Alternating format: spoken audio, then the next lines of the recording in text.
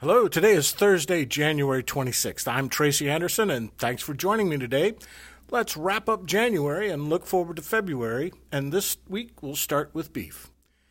So, end of January and February is traditionally the lowest demand month for beef all year.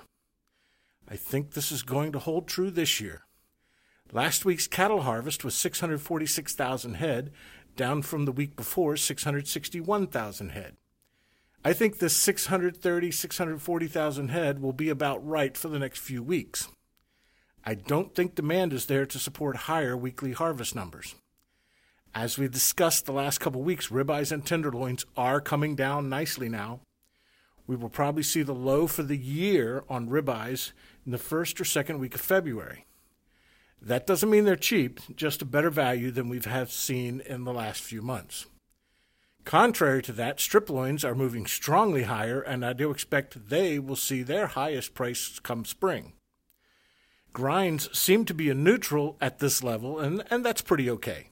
Chucks and rounds are offering good values right now, too. Seems we have a window for value over the next few weeks before the spring gets people moving again.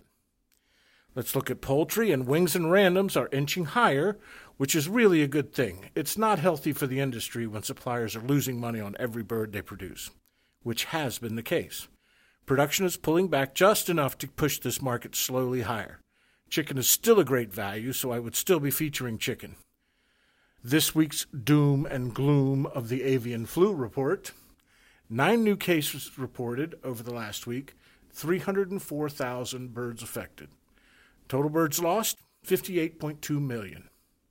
We will be looking at the northern migration in the next few weeks as this virus has never really left from last year. We could be in for a 2-year round of avian flu losses. Just something to keep watching.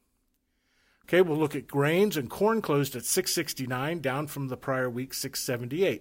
I keep hearing this market will be moving lower based on great crops in Brazil and a soft export demand. I'm still not seeing it. Soy oil is doing about the same as corn, down a bit and could be more to go, but so far I'm just seeing this market lower a bit.